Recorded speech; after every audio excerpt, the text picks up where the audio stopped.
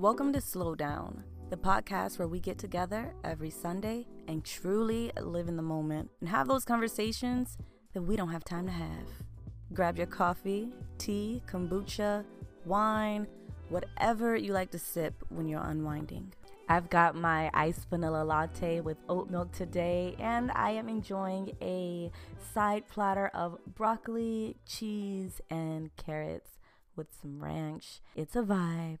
Today we are going to be talking about the thief of joy, and it is something that we have all felt at times. I am determined to prevent us all from feeling that again, giving us all the keys to not having to feel that, because it sucks. Before we get to it, let's take a moment. If you're in a safe space, go ahead and close your eyes. Prepare to receive the affirmation of the week. Breathe in. Breathe out.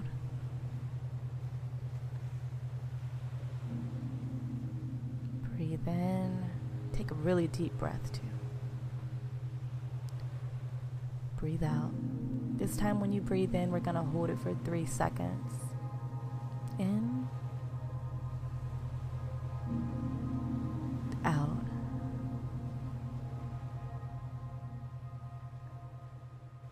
I create my happiness by accepting every part of myself with unconditional love.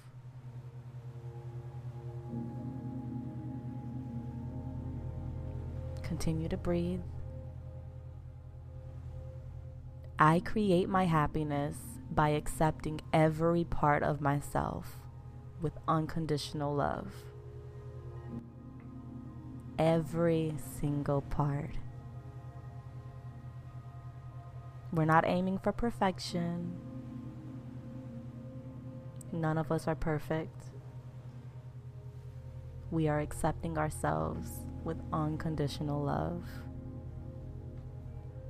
Continue to breathe.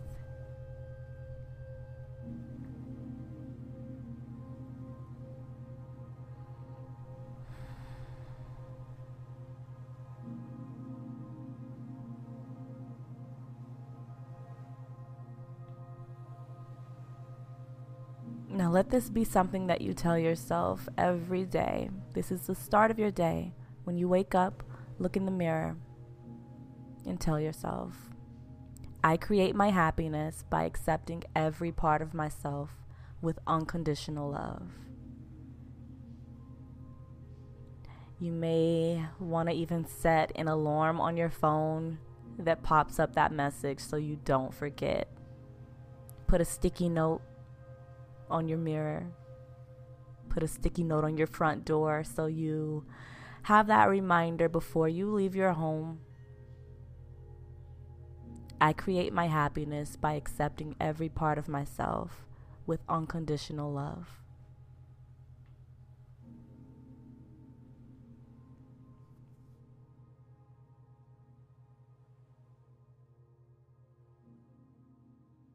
Now, the thief of joy, that is what we are talking about this week. I have experienced this a lot, and because of this, I keep my circle rather small. Now, I have a lot of acquaintances. I have, people that I keep in touch with. And I may not be that person that you are talking to every single day, but when you are, a person that I can vibe with, a person who can clap for me and I clap for you, it may not be a daily or a weekly chat. A lot of my relationships are like on a month-to-month basis where we're checking in with each other. It's always great. We vibe. Now, the thief of joy is that person that you share a positive tidbit about your life. It could be that promotion. It could be, something new that you've acquired. It could be a new idea that you have in your head. The thief of joy is someone you express that with, you share that with, and they come in, somehow suck all of the excitement out and instill fear in you, instill doubt, and just leave you overthinking everything. I tend to keep certain exciting moments to myself. If I'm working on something, I tend to keep it to myself. I don't share that much. And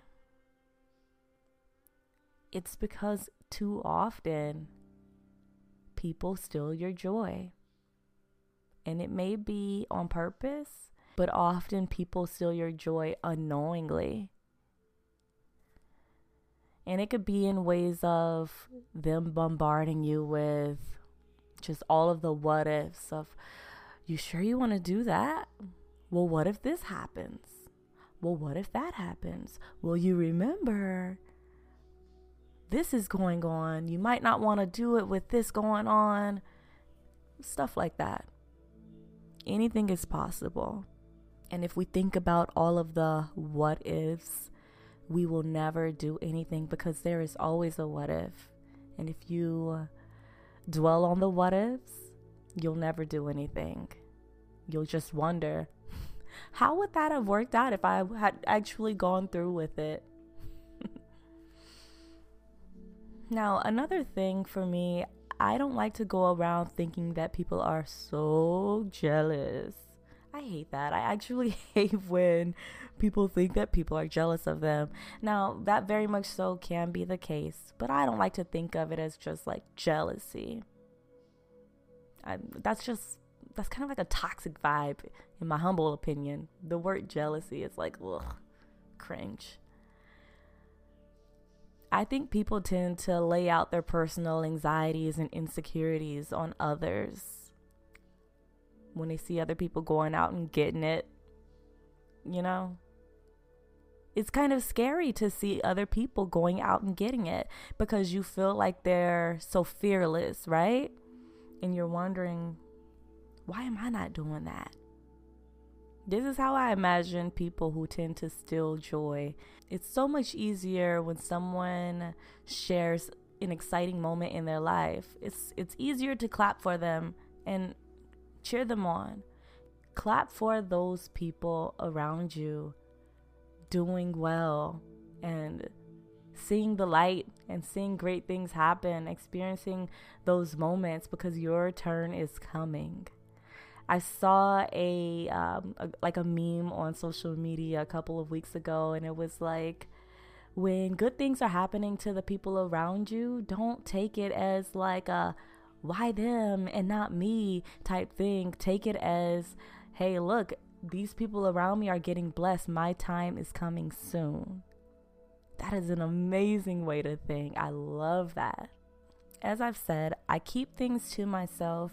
I have this thing in my head where if I share things happening in my life, when I decide to go a different direction, because I truly follow my heart and I follow the signs that God gives me. So when I choose to go into a different direction, those people I've shared my plans with, they're like, well, hold up. What happened to that? Why you not doing that no more? Well, when you gonna go back to that? It's people like this that tend to hold you to like you're supposed to stay on this path because you said that this was the path that you was gonna go on. Me, I really go with the wind. I go where the signs are taking me, truly. So another reason why I tend to keep things to myself is not only because of those thieves of joy, but also because I got the right to change my mind. And when I see a sign that feels true and feels right within my spirit, I'm going to take it and I'm going to go in a different direction. Doesn't mean that I'm going to completely forget about, said ideas that I've mentioned in the past. I don't know. I think it's just a healthy thing for me in general to keep things to myself. I do share some things though. So I'm not super zip-mouthed. but I never share 100%. And that's because I don't want people to think that I have to walk in this straight line of set thing, and I don't want people to steal my joy. Number one thing is know who you can share the good happening in your life with. Those people that are clapping for you, identify those people. Those people that are not clapping for you, don't try to force things on them. Oftentimes, the people that are not clapping for you will leave you feeling like you need to do more to impress them. You don't have to impress them. They, honestly, and it's like not to even be mean, but like they don't matter. Your life is your life. The only person you need to impress is you. You'll end up so lost living to impress the people around you. If you find that you're already in a situation where you've shared things and in turn you've had the joy taken away from you, for one, you should stop giving people like this access to you. People that just seem to suck the life out of you. Stop giving them so much access. Be cordial, keep it kosher, and move on.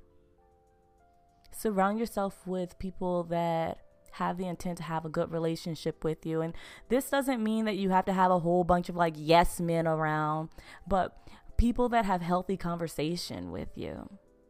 People that respect your differences. We're not all the same. So when you find yourself able to find those people that can respect your differences, that is huge. The number one thing in this, you should stop seeking self-worth from others. You should know your values. Your value does not lie in someone else's hands. So this week, when you get that lunch invite from the person that steals your joy, and we know the people that steal our joy. We do. We continue to keep them around even though they steal our joy. We continue to have lunch with them and chat with them and entertain their text message threads. The next time a person that steals your joy invites you out for a lunch date and you know good well you're really not excited to go on a lunch date, keep in mind that if it isn't a hell yes in the beginning, it's a no. Simple as that. And no is a complete sentence. Thank you so much for slowing down with me this week. If you ever feel moved by an episode or just have something to say, click the link in the pod notes to leave a voice message. And of course, share this episode with a friend and be sure to rate and leave your feedback on the platform you're listening on.